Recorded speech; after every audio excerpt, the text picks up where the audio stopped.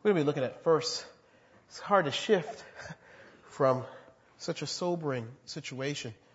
We're going to be looking at 1 Corinthians 9th chapter this morning. It's in your bulletin, and if you have your Bibles, you're encouraged to open to that. Verses 23 through 27. Now, you've heard it said, especially in what I describe, and you know as moral victories. You know when your team doesn't win, but you've played well. The old adage always comes in, right? That it's not whether you win or lose, but it's how you played the game. That winning isn't everything. And it's true, it is how you play the game. It's whether you've tried your best. And one of the best persons to talk about sports competition is Frank Reich, who used to be the quarterback with the Bills. I sat down with lunch with him, and he has this awesome understanding of competitive sports. But when it comes to your soul, when it comes to your life meaning and counting for something according to how and who God is and has designed it, not only is it important how you play, but according to this passage, whether you truly win. This passage from 1 Corinthians 9th chapter is a letter from the Apostle Paul, who is defending his ministry, explaining what he is doing as the apostle, setting his authority structure, and in doing so, he is hoping to lead more of his listeners into the freedom and redemption found in Christ. For him and them, winning was and is everything. Paul instructs them from his own life example through an extended athletic illustration, which calls us as well to run. As in a race, to live life to win, to train in this life to win, to run and race, to live and experience life with the convictions and drive of someone who themselves have been won. Let us look at 1 Corinthians 9th chapter, verses 23 through 27. This is the word of God. I do all this. And in this meaning, he gives his life over to the gospel, allows it to change him and work in him. I do all this for the sake of the gospel, that I may share in its blessings. Do you know that in a race, all the runners run, but only one gets the prize? Run in such a way as to get the prize. Everyone who competes in the games goes into strict training. They do it to get a crown that will not last. But we do it to get a crown that will last forever. Therefore, I do not run like a man running aimlessly. I do not fight like a man beating the air. No, I beat my body and make it my slave, so that after I have preached to others, I myself will not be disqualified for the prize. This is the word of God. I remember at our home church in Charleston, we had worship service each New Year's Eve. We call it watch night service. And you would celebrate and sing and pray into the new year. And part of that service was dedicated to testimonies. People would get up and tell stories from the past year, pointing to how they believed the Lord had intervened and worked. And then they would often do a resolution of sorts. Like, this year I'm committed to go to church or spend more time with my family or give more of my money. You know, they would tell you some sort of good church stuff that would make people say amen and make them feel faithful at the moment. Well, eventually the pastor of the church put an end to the resolution part of the testimony. He explained that he didn't want to tempt people into lying to themselves and to others and make promises to their lives and the lives of others and to God and to a God that would eventually not only make them look like faithless liars or condemned fools, but in a twisted way make God come across as faithless himself, as sort of setting people up to fail. That God left them to look like losers. Not just in New Year's resolutions, but in many of our lives, we have lied to ourselves, to the relationships around us, to God even, and are potentially racing ahead with self-made and self-propelled plans and motivations and goals that may possibly lead to the failure of a life lived and run like one who may have dreamed or hoped too big, or dreamed or hoped too wrong, or dreamed and hoped too fallen. Maybe you and I need a different kind of race. Maybe we're running this life race in the wrong way for our benefit and for the benefit of those that Paul would win to the faith. We are encouraged by this scripture to run life's race for a guaranteed prize, for a guaranteed victory. Look with me at verse 24 again. Do you know that in a race, all of the runners run, but only one gets the prize? Run in such a way as to get the prize. Now, Paul initially seems to be saying that we should run with the chance because someone may finish ahead of us that we may not get the prize of the gospel that God has to offer if we don't work hard not to be left behind by some other runners. All run, he says, but one gets the prize. But if we look at verse 27, it says this: "No, I beat my body and make it my slave, so that after I have preached to others, I myself will not be disqualified for the prize." We see that the race Paul is talking about, race for the prize, it is not just for one person over and against another, but one that is guaranteed for those that run it. Paul says, I preach to others. In other words, he wants others to get the prize too. Guaranteed for all who finish it. What is Paul saying? Run as assured by running that you will get the prize. Unlike the Greek games or the Olympic games or any kind of games where you can lose due to competition, run in a way that you are guaranteed that it will not be in vain. That you will be sure to get the prize. What Paul is declaring is that we run to win the prize as if the prize is not just for one that gets there first or better or best or stronger or more perfectly, but that there is a prize for those who engage life with the gospel in light of Christ's mission and desire for their soul and their world.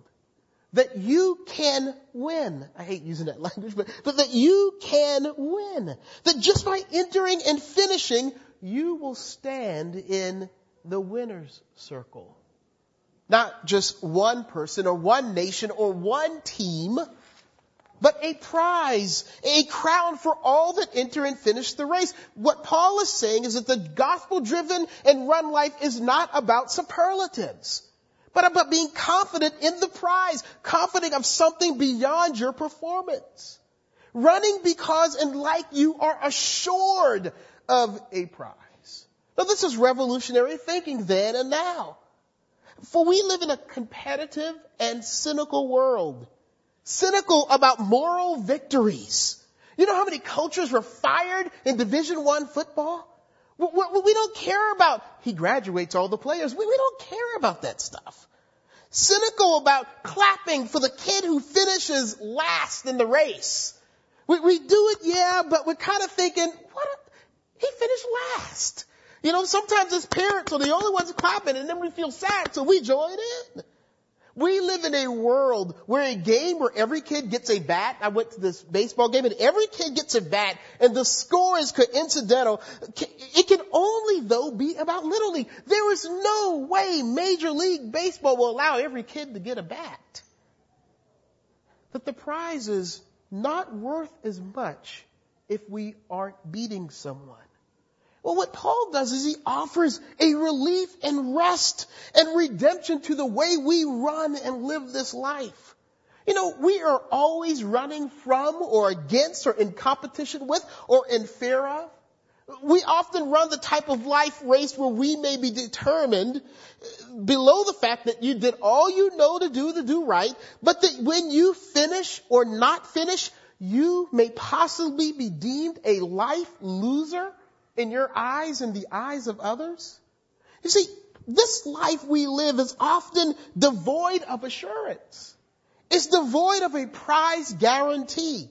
So we are often in a competition in our lives. What am I talking about? Competing against yourself or the standards you set for yourselves or by others. Maybe you're running in competition, trying to get what your parents always had for you to be and do. Or maybe you went to this certain college or institution that you graduated from and you must do this level of thing, or maybe the friends you aspire to be like are the thing you're racing for. You know, the acceptance in this or that, the expectancy in your life. You know, you're the smart one.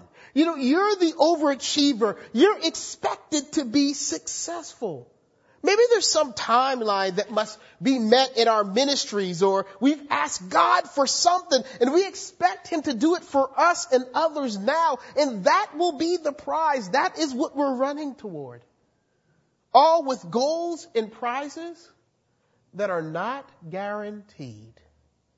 A life in which you can finish last if you aren't fast enough or smart enough or good enough or good as, or smart as, or beautiful, or whatever. A life marathon with no guarantee of winning or feeling like a winner, like a success. The scripture is telling us that there is a new way of running. A new goal for life, a new way of measuring and monitoring success and fulfillment. One that won't leave us empty-handed and empty-hearted at the end. But that's only half of it, for not only is the scripture here calling us to live life with a guarantee of a prize, but to actually win a prize that has a guarantee. Look with me at verse 25. Everyone who competes in the games goes into strict training.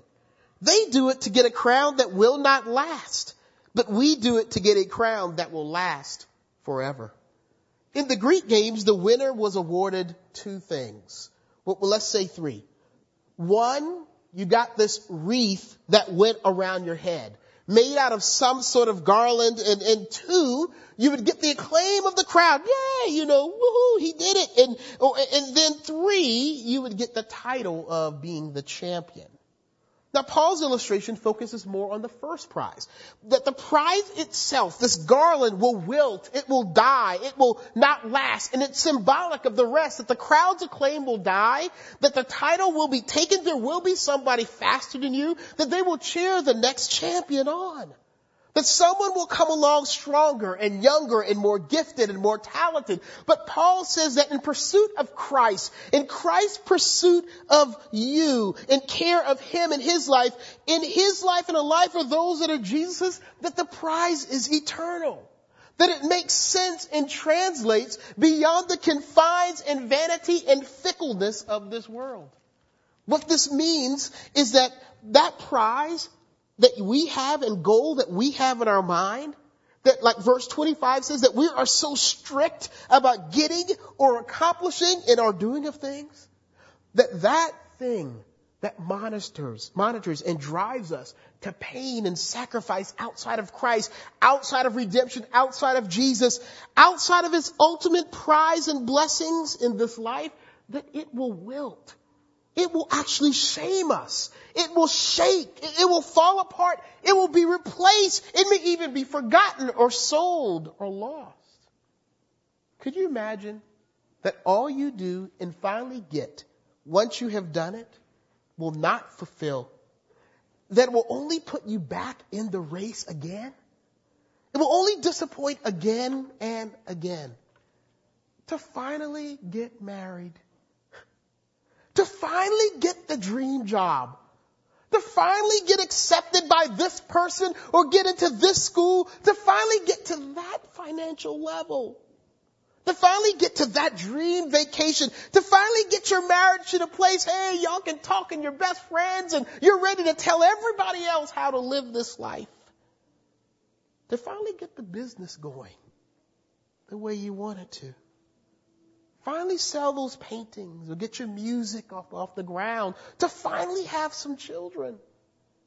I don't know about you, but do you know how many finallys I've had in my short life? To to only discover that it's not enough, and that there's more, that it's like a bag of potato chips. You know, you pay good 99 cents for this big, they call it the big grab, bag of potato chips, and you open it up and it's like mostly air.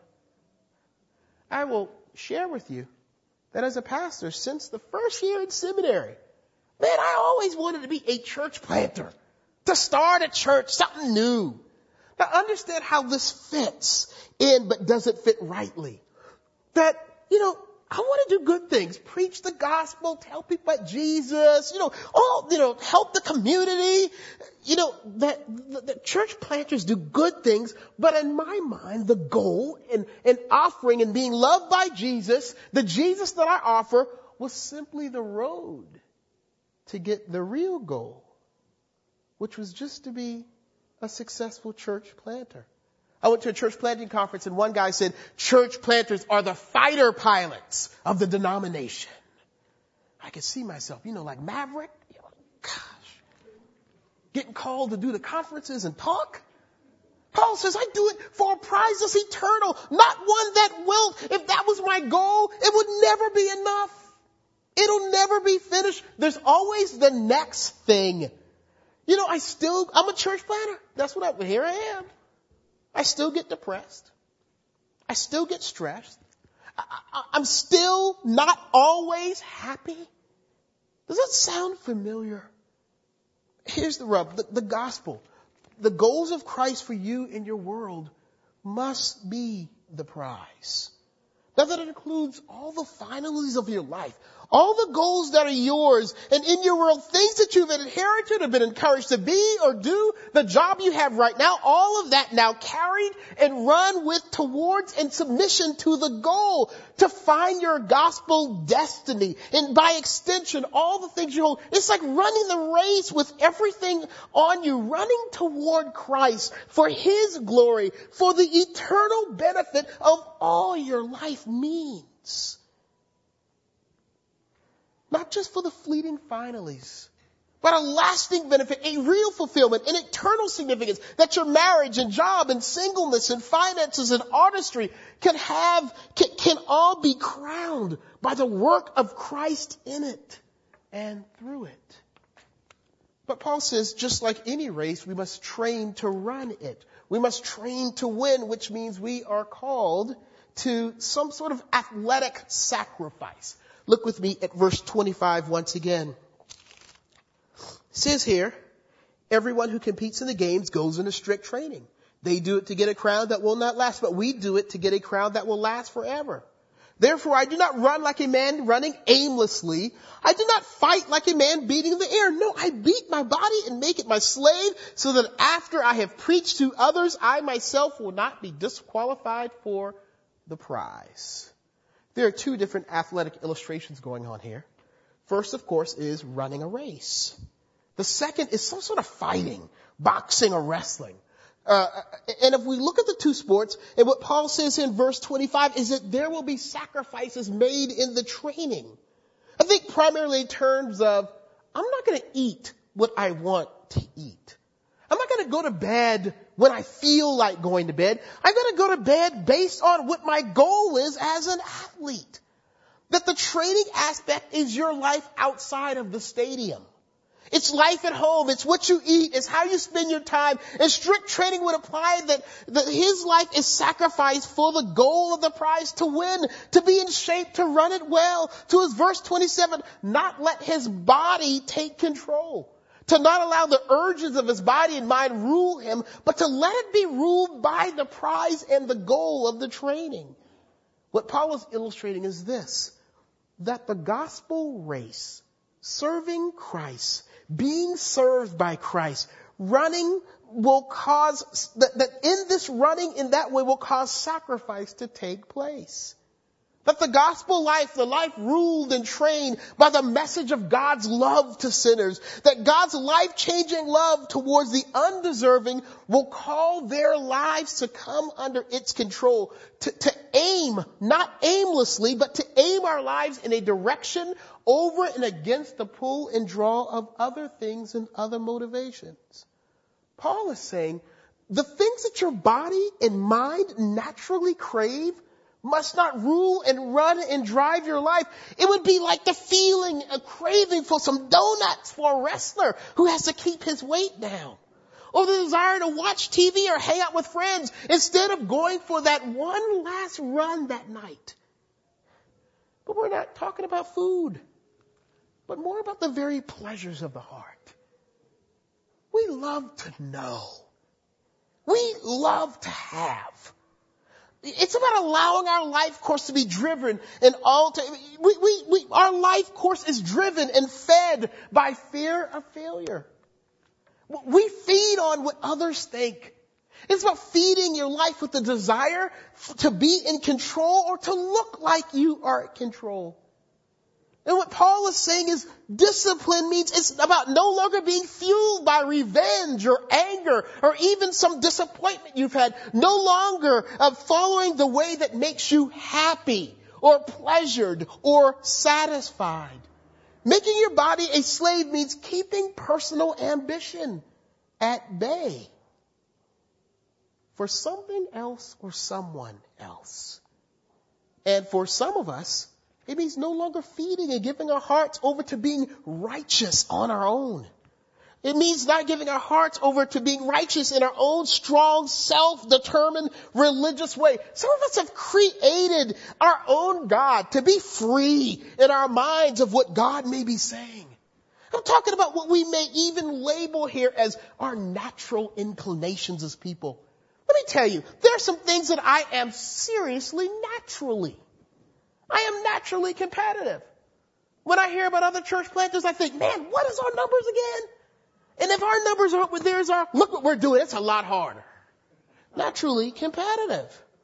Naturally love attention and acceptance. So I'm like, wow, am I up here hoping that I preach well so that they get the gospel? Or I just want to be liked.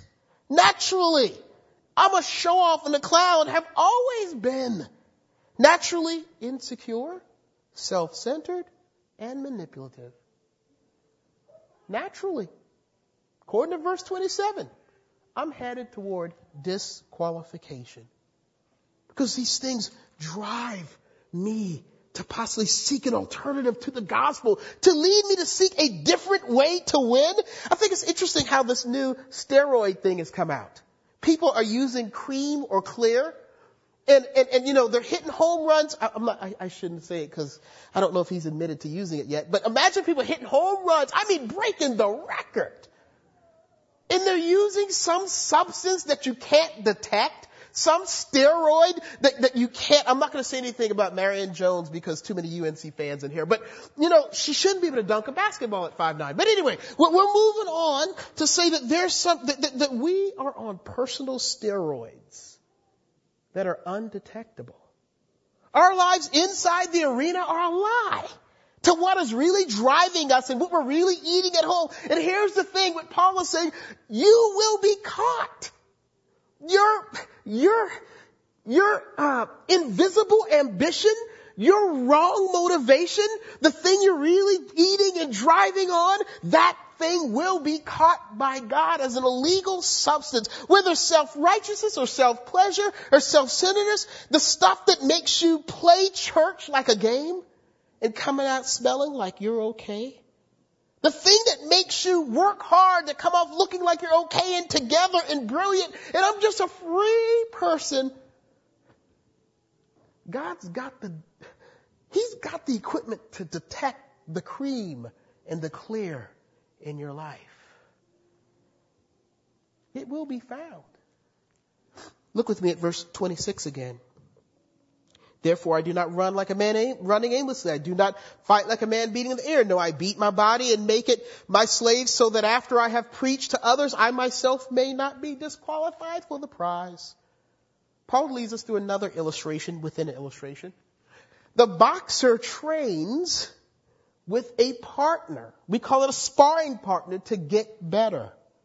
Which means, see, Paul says he's not beating against the air. In other words, he's not shadow boxing, getting ready to fight. He's not shadow wrestling. I'm just going to wrestle my pillow. Oh, I'm getting good.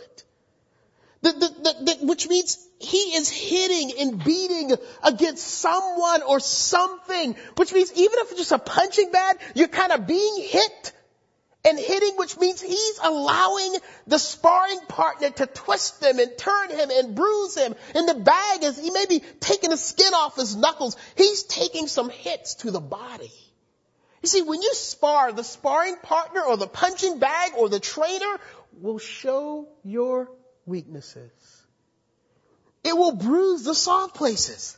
It'll show where you're slow. So if you're with your sparring partner and you duck and it's not quick enough, boom, your sparring partner is going to hit you right in the face.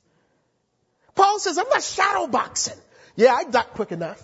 Because the guy who's the heir is boxing against me. See, your sparring partner will show where you are slow. He'll show where and how you fail to duck. He'll show where you miss the mark, miss the aim, where you are off in your technique. Paul says, I'm not leaving it up to fantasy to be good. I don't want to have a false sense of my heart being right for the race, but I need a beating. I need a suffering for a good cause to know where I may need help or improvement or strengthening. Paul says, with the gospel, with the training that Christ gives in his message, the training I receive in my life from the Lord sometimes is like a beating. The message of grace is like a sparring partner, like a training aid, like a punching bag that impacts the force of my life, that shows my weaknesses and calls me to look for strength elsewhere. Some of us are in life, we're shadow boxing. You know, after a good Rocky movie or a good Bruce Lee, you get into, maybe that's just me. I guess I'm still a big kid. You get up, you're like, yes, I can take him. You know, I can get in the ring with Mike Tyson, just a couple of ducks. I've never hit a bag. I've never sparred. And just because I'm ear boxing, I think I can do it. Some of us, we do Taibo and think we're ready for the Kung Fu Championship. We have no true idea. And some of us just don't want to know where we are spiritually. We just want to pretend like we're okay, that our world is okay. So we make up our own set of rules apart from the gospel. We build a world apart from God and his truth. We insulate our lives from being impacted with the truth of God's message to us. And know what we do? We stay away from people who are giving the gospel. We don't want to hear we're sinners. And Jesus said we don't want to be hit. We don't want our lives to be bruised for a good reason. We'd rather just shadow box. We make our own religion. We build up and upon what we see as our strengths. You know, I used to work out and a lot. And I remember going to the gym. You know, you can always tell a guy who only works his upper body. I can't stand that. He's over on the thing and you can't really see him because he's laying down and he, whoa, man, I just got 300 up, dude. And he gets up off the bench and his legs are just skinny. I mean, some of us are just wanting to work with our strengths because we don't want the gospel to expose our weaknesses. So we like to hear messages about get your finances straight, or you get your time management straight, or get your family time straight. And for some of us, it's the opposite way. We don't want to hear messages about finances or time management and family time. Or we're really morally conservative. Or like I said, some of us are free, and some of us can even teach and know the Bible well, or are gifted and talented and can plant churches and preach. And so we surround our lives and allow into our hearts people and messages that will highlight our strengths and not spar with our weaknesses, that won't beat our bodies. This is what eclectic community is. I tell you, if you become a member of the body of Christ and the gospel is presented, you're gonna come into a sparring partner that is like a brother and a sister to you. They're gonna say, you know what, man? That thought you've been having that's been running your life, that's crazy. It's crazy. You're over the edge. Let me tell you what I know you're doing in private, because I can tell. Oh yeah, your wife, yeah, she been talking to my wife. I know what's going on. We don't want that. But the sparring is for the prize. The prize is the gospel itself. It's Christ himself. The gospel is bruising.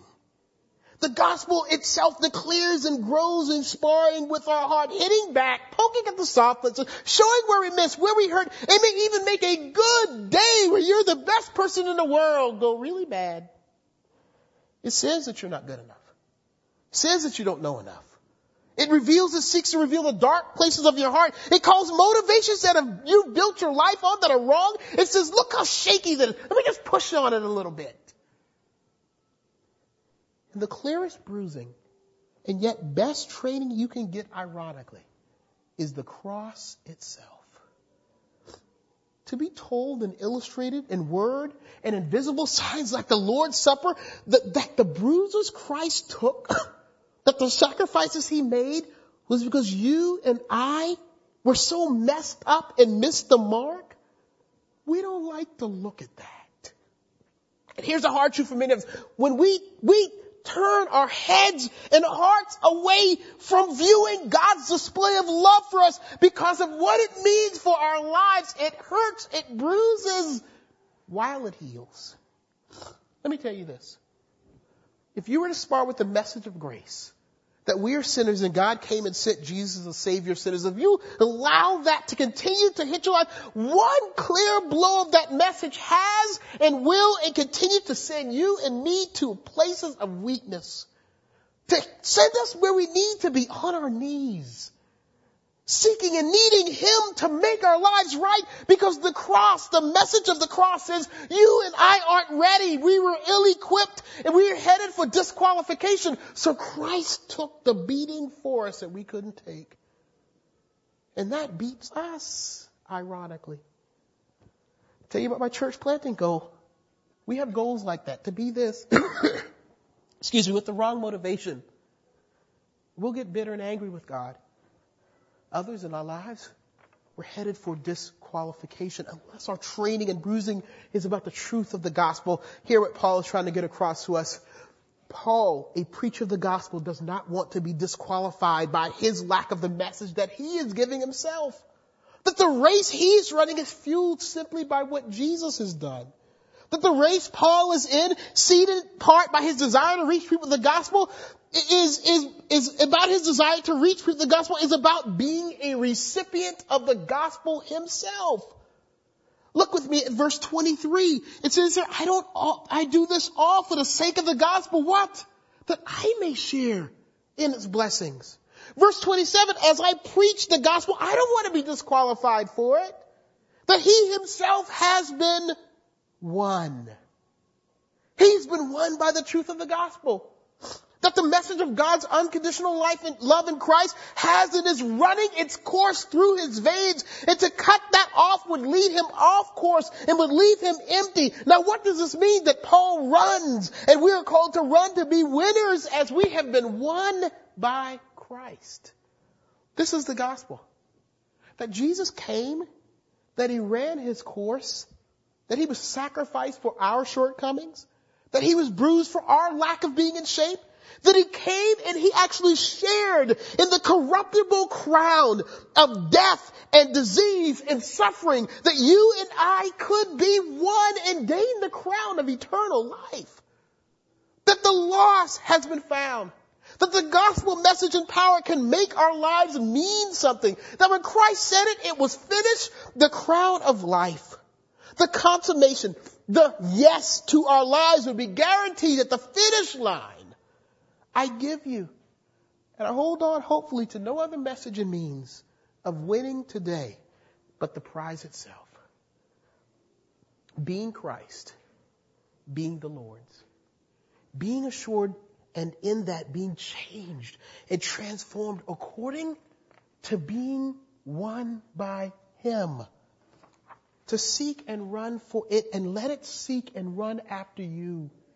That the gospel itself, let it be what we train on and eat on and allow it to break us. That it give us continual blows of God's love in Christ. That we may not find another way to redemption. No more cream, no more clear, but know and live by only one. Not disqualified by your failure or not being good enough or righteousness or smart enough, but qualified by Christ and Christ alone. Run for the prize, which is freely offered to you in Christ Jesus. Run because of the prize. The gospel message giving you blows and victories over and over again. Paul says, run as to win the prize. Let us pray. Heavenly Father, we thank you for the fact that the prize is the healing.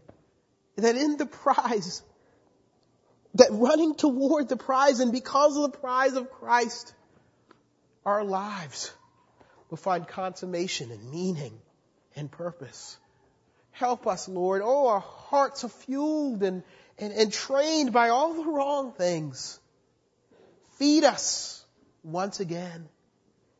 Beat us once again, Lord. Ironically, with your love, with your truth, with the truth of your body and blood and what that means. This we pray in Jesus' name. Amen.